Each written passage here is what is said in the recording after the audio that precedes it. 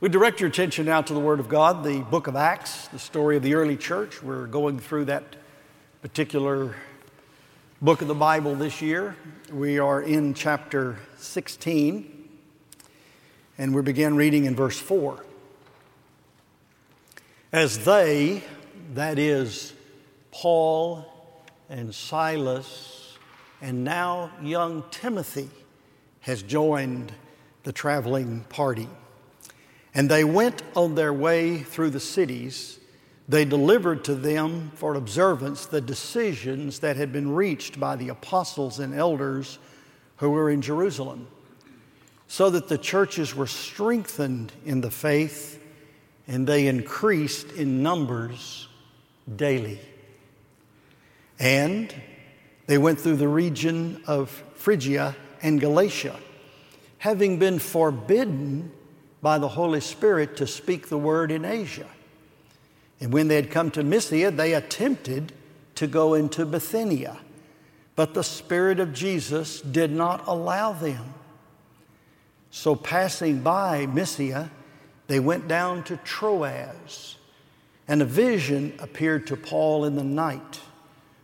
A man of Macedonia was standing there, urging him and saying, "Come over to Macedonia and help us." And when Paul had seen the vision, immediately now Luke, the writer of this book, has joined the band. This is the first time the first person plural is used. We sought to go into Macedonia, concluding that God had called us to preach the gospel to them. The word of the Lord. You may be seated.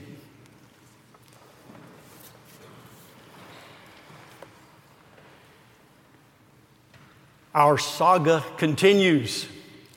Last week we saw the men had gone up to Jerusalem to meet with the elders and the apostles and the congregation there to decide an issue. The issue was, what about salvation? Do you have to keep the law? Do you have to be circumcised? Does salvation come by obedience to the law, keeping all the commandments of God and all the stipulations that God had set forth to Moses? And then when you've kept them all, and you've kept them all perfectly, and you've kept them all personally, and you've kept them all perpetually, after you've done all that, then you're saved? That's not gospel. That's not good news. Nobody can keep the law. In fact, the only thing the law does for us is show us how far short of the glory of God we fall. We don't love the Lord with all of our hearts. We don't keep the Sabbath. We don't honor our parents. We have hatred and murder in our hearts. There's lust in our eyes. There's avarice and greed and covetousness in our souls. We're thoroughly law-breaking creatures. If the gospel is, keep the law and thou shalt be saved, we're doomed. Fortunately, that's not the gospel. The gospel is someone else, another, a person, a man, a human being, a chosen man, an anointed man, a Spirit-filled man has walked in the paths of righteousness for our sake. He has kept the law. And he not only kept the law perfectly in his human life, but Jesus Christ of Nazareth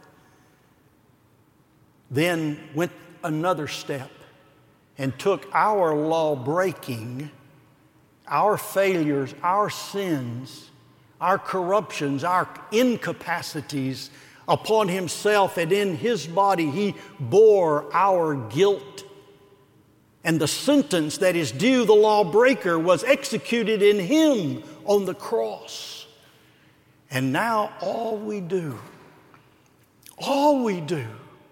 but we must do it, is we look to him and live. Look and live. Look by faith and say in your heart, I have failed, but Christ has succeeded. He has borne my penalty. And come to Him by faith, turning your back upon your sin, repenting of your sin, in deep sorrow and remorse, turning from your sin and from yourself and from your failure and from your lostness and your helplessness to Him for salvation. Now that's gospel. And that's the gospel that the men of Jerusalem concluded needed to be preached. And now this second missionary journey with Paul and Silas is they've launched out into the churches of Galatia where they had preached, where Barnabas and Paul had preached earlier, and they were going back to preach the gospel to the churches because they were looking to bring that message of grace to the churches, and they went through these two regions strengthening the churches. And it says that the churches were strengthened in faith and they increased in numbers daily. I think that's a barometer for the church. A healthy church is increasing in faith. We're going from no faith to some faith, from weak faith to stronger faith, from strong faith to stronger faith still. We're moving from walking by sight to walking by faith. The just live by faith. They're given their life by their faith in Christ, and then they are increased in faith. Faith is multiplied and fortified within the life. And as believers come to faith and walk in faith and live in faith and die in faith, they're strengthened. They're comforted. They're fortified. That's literally what those words mean in cognate. There's a foundation of faith within our souls where we've believed God so much and we've seen Him accomplish so much that we have fewer and fewer doubts and we move to stronger faith. And it says they increased in numbers. That's right. Where the gospel is preached, where people are fortified in faith, the numbers increase. God's call goes to people, and they hear the gospel call and they believe, and they're nurtured by those around them that bear testimony to the life of faith in God. And more people come to know the Lord, and the numbers are increased. And that's what we see in the early church. In fact, it's a flame of fire that goes across the ancient world in the pages of the book of Acts, where people are hearing the gospel and are believing by the droves. Do we see that in our day? Is it because churches are not increasing in faith? They're staying just about this deep, and they're just about as weak as dishwater. Churches are not strong. Churches are not preaching the gospel. People aren't hearing the good news. All they're hearing is 10 easy steps to improve their lives one way or another. They're hearing jokes and humorous stories and shallow preaching. And they're not seeing Christ in His glory, in His sinless perfection, and in His atoning, sacrificing death on behalf of sinners. They're not seeing Christ lifted up.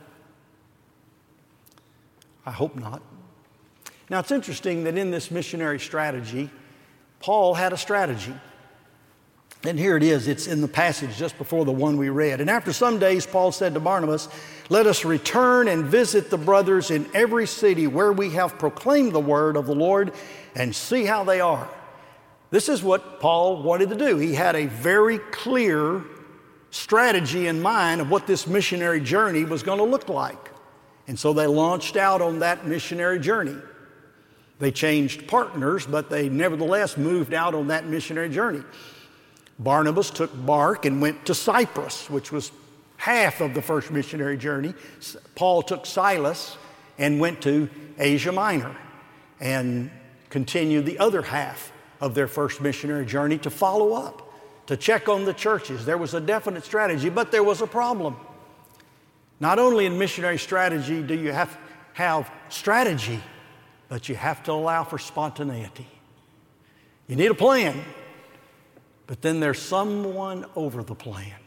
There's someone behind the plan, and that is the Holy Spirit of God. The whole book of Acts is the story of the work of the Holy Spirit. We do not have a Christian gospel without Christ and without Christ and His Spirit working together. We do not have Christ on earth succeeding in what He did for us without the Holy Spirit being part of His life. Let me just list for you a sketch of the work of the Holy Spirit in the life of Jesus Christ. The Holy Spirit, the third person of the triune God, first of all, shadowed over the mother of Jesus. The conception of Jesus Christ in His humanity and deity was of the Holy Spirit. That which is in you, in Mary, in her womb, was of the Holy Spirit. We have His anointing at the baptism when the voice of God came and the Spirit descended in the form of a dove. We have the Spirit working Christ over in terms of discipline. It was the Spirit of God, the Gospel tells us, that drove Jesus into the wilderness to be tempted of Satan. And it was in His temptations, the Bible said, that He was victorious. And in His temptations is when He became qualified to be our Savior, because He succeeded where Adam had failed. He was successful where we fail.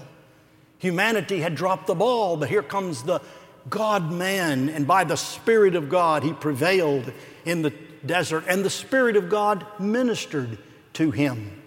When He began His ministry shortly thereafter, He said very distinctly, "The Spirit of the Lord is upon me, for He has anointed me to preach the gospel." Those were Jesus' inauguration words. They're also a quotation from the book of Isaiah. "The Spirit of the Lord is upon me."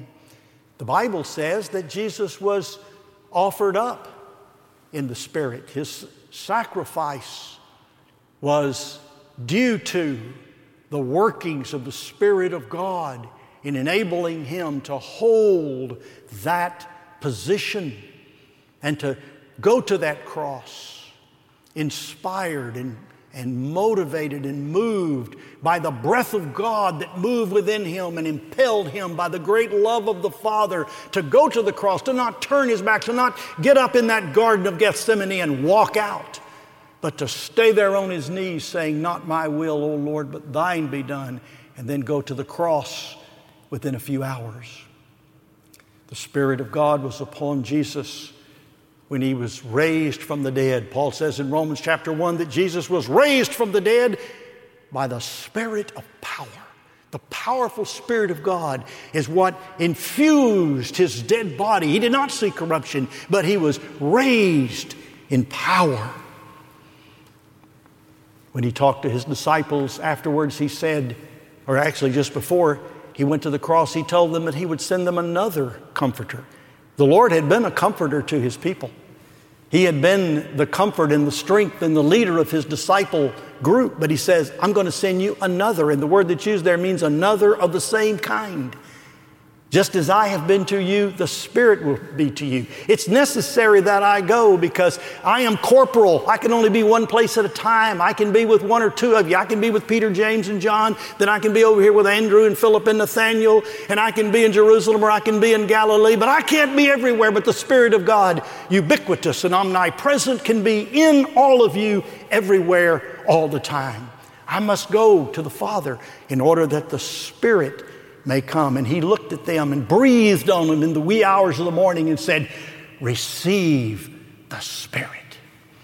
Then we know the story at Pentecost a few days later, when the Spirit of God fell in might and power as a mighty sign there. And the Spirit of God has been at work all the way through. It was the Holy Spirit that prompted them to ordain elders and deacons. It was the Spirit of God that prompted them to preach the gospel. It's the Spirit of God that's been moving His apostles around in preaching of the gospel. And here Paul and Silas are ready to preach the gospel, and they preached in Asia Minor, and they decide, okay, we're going to keep moving on, and we're going to keep going now west.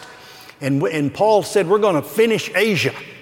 We've started in the southern tip there, but we're going to move on up, and we're going to get the big cities of Asia. We're going to come across Colossae and Laodicea, and finally we're going to go to the great capital of Ephesus. And the scripture says they were forbidden by the Holy Spirit to speak the word in Asia. What in the world is happening here? Doesn't the Spirit of God want Ephesus and all of Asia to hear the gospel? He forbids them to preach in that region. In the title, Mark has said that's a red light. Well, let me leave you with this assurance. Not on this occasion, but it wasn't too long afterwards that Paul circled all the way around and came back to Ephesus and stayed there a significant amount of time and preached the gospel and taught daily. And the Word of God says that all of Asia heard the gospel.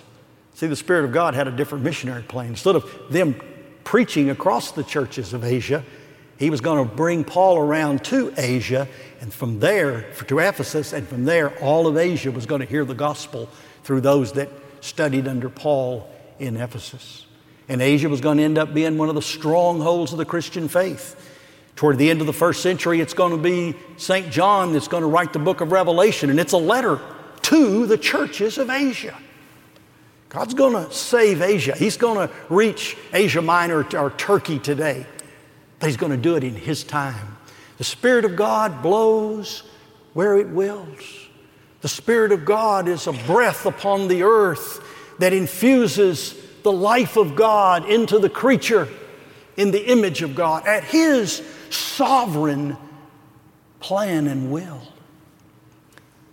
Well, that's no problem. Let's keep going. So they keep plowing a little further west, but they start trending northwest, and they keep going. And Paul looks at his map and says, you know what? There's this huge region up here, this huge region in the north that we need to reach. And it's the area of Bithynia. Pontus and Bithynia were huge territories up there that they had not been to yet. So they make their way over incredible terrain, mountains, rivers, uncivilized territories, badlands, and make their way toward Bithynia. But then it says here that they attempted to go to Bithynia, but the Spirit of Jesus did not allow them. What's going on here? Another red light. The Spirit of God won't let them preach in Bithynia. Why not? I don't know. But let me give you the good news. Bithynia ended up hearing the word. In fact, if you'll read the book of 1 Peter, Peter addresses his letter to the churches of Bithynia. They eventually, in the Spirit's own time and design, received the gospel, and God planted great churches there, including in a town called Nicaea, which 3 centuries later would become the very name of the Nicene Creed, where we would have the Orthodox Christianity set forth. God's working on His own timetable, and His Spirit has put up 2 red lights. But now they're kind of stalled out, so they turn west and go due west, and they're about to run out of real estate, and they come all the way to the ocean, and they stop at Troas. Troy, the ancient city of Troy, a city about 300 years old, a Greek city, a very powerful city. And it was on the Asian side, and they stay there. And the scripture says something happened. A vision appeared to Paul in the night. A man of Macedonia was standing there, and our text says urging him, but it's the word call, it's parakleo, called. The Macedonian man called and said, "Help us."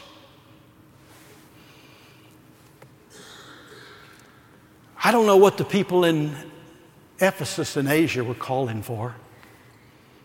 I don't know what the people in Bithynia were seeking after.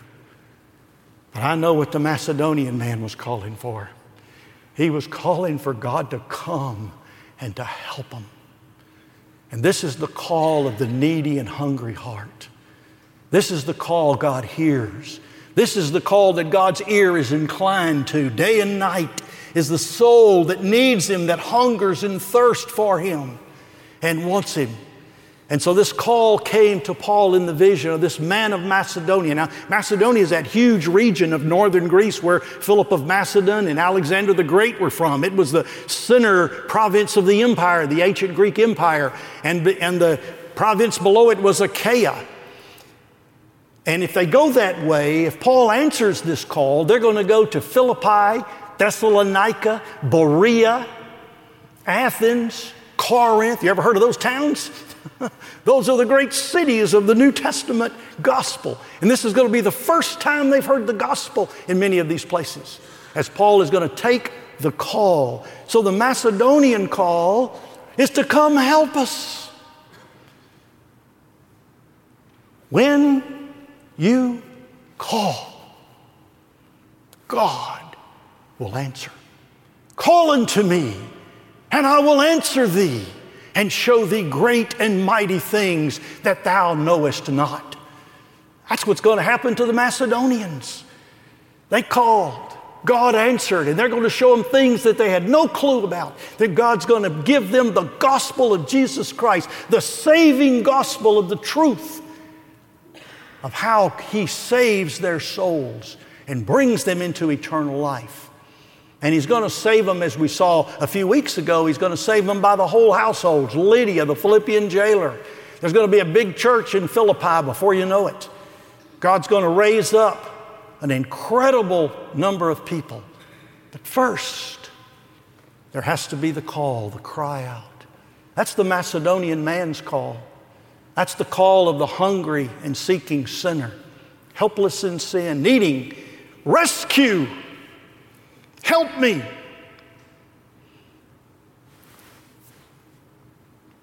There's another call, and that's the call of God, and we won't spend any time on it, but you know what it is.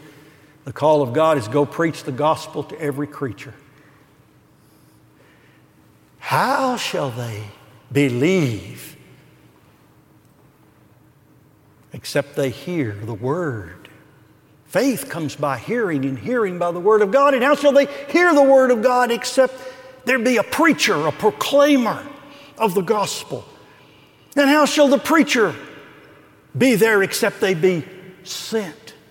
God had sent Paul and Silas on their way, and now He calls them.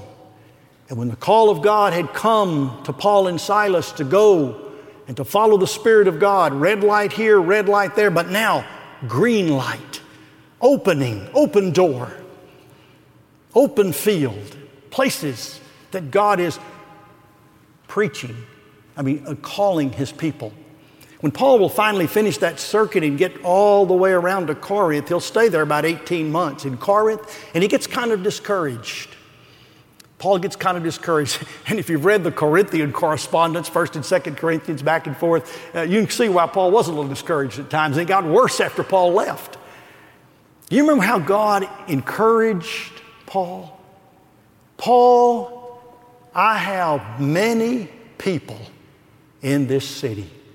Paul, you stay here in this Greek town, and you preach the gospel, because there's people here that are mine. I have called them by my name. I have chosen them from all eternity. They are my people, and they're here in Corinth, and you need to stay here and preach the gospel long enough to where they can all hear the gospel. That's the call to preach. Now there's a third call I want to talk about as I conclude, and that's the call to Christ.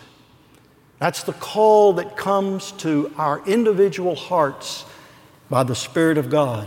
The same Spirit that says, don't go here, don't go here. Go here to the fertile ground, to the place where the hearing of the ear is sensitive and tuned, the place where I have enlivened and quickened the consciences of the people, where they will hear the very gospel that I have for them. Don't sow on the rocky soil. Don't sow on the wayside. Don't sow to the wind. Sow into the fertile ground. And it's the Spirit of God that calls His people, and He prepares us. Listen to what Jesus said the Spirit would do with respect to the call to Christ. We're talking about the Holy Spirit of God working in the individual, calling them to salvation. Let me summarize that for you. God's call to the individual comes from the Spirit of God working within our conscience, working within our heart and our mind and the deepest recesses of our true selves to prepare us to hear the gospel. The Word says, and this is all from the teaching of Jesus, Jesus says that when the Holy Spirit comes, He will testify of me. Spirit doesn't come talking about Himself, doesn't talking about a wonderful spiritual experience. He comes talking about Jesus, the crucified, risen, reigning Lord. And He makes to your heart vivid and real this Christ who has loved you and given Himself for you. He will testify, Jesus said, of me. He says He will teach you all things. You've got a lot to learn in the Christian faith. You've got to learn two things. You've got to learn how bad a sinner you are and how great a Savior Jesus is. Those are two subjects that you'll work on your whole life. You'll learn just how lost and helpless you are in your current condition. And you'll learn what Jesus can do for you.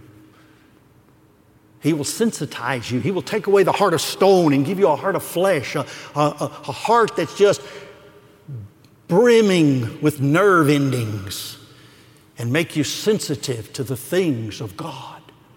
No one knows the things of God but the Spirit of God, Paul says in Corinthians, and He reveals them to us. Another thing the Spirit of God will do, and not only testify of Christ and teach you all things, but He will bring to your remembrance all things that Christ has taught. I was listening to the Gospel of Luke yesterday. Max McLean, driving down the road going to a meeting, and I listened to most of the Gospel of Luke, and I got horrified listening. I'd forgotten some of the stuff Jesus had taught.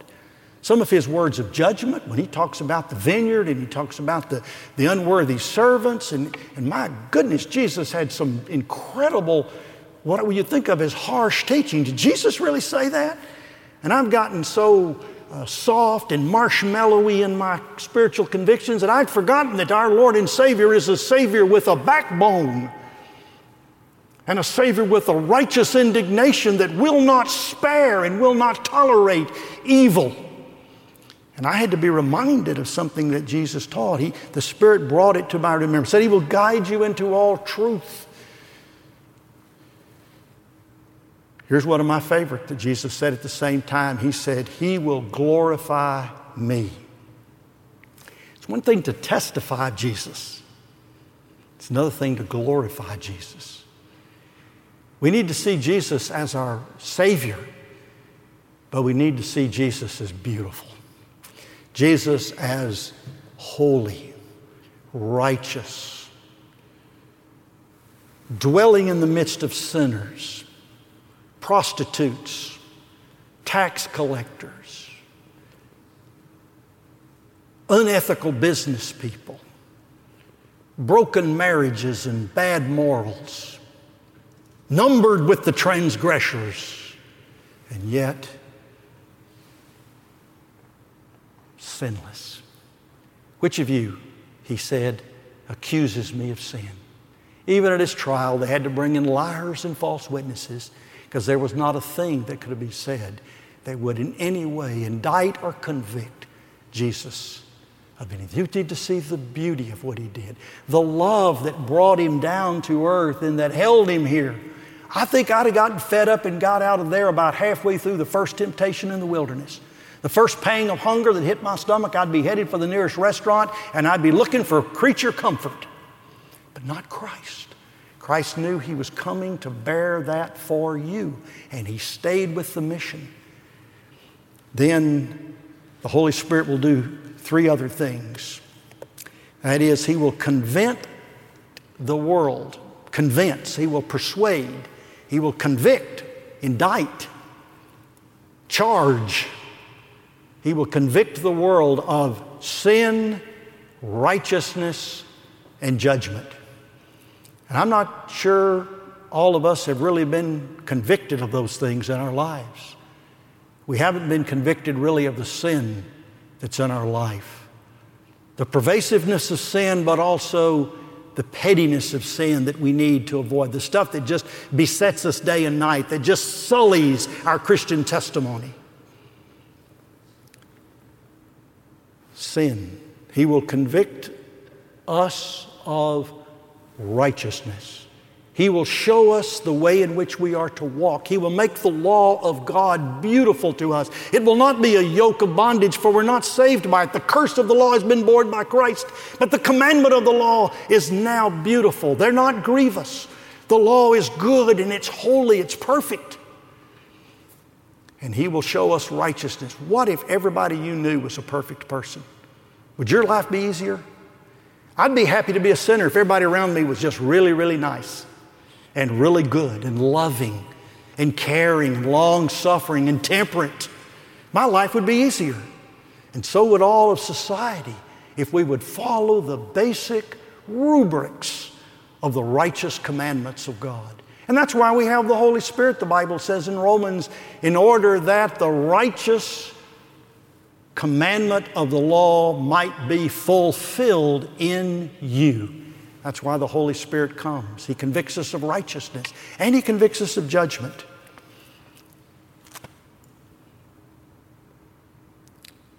There's a judgment.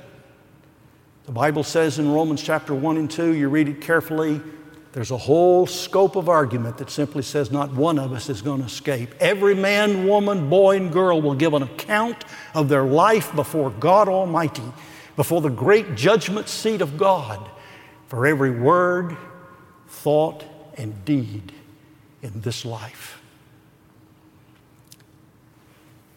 Do you have an inkling of how that trial will go? Does it dawn on you where you stand when you're standing in the light of the holy God? Will you even be able to stand? And what if you're standing there by yourself? Every individual person must give an account of themselves before God. There's a judgment day. Oh, I don't want to be standing there by myself. I don't want any of you standing there by yourself. I want you to be standing there clothed, completely clothed in the righteousness of Christ. Blood washed from the crown of your head to the tip of your toes. Clean, righteous. And hear the verdict. There is no condemnation to those who are in Christ Jesus.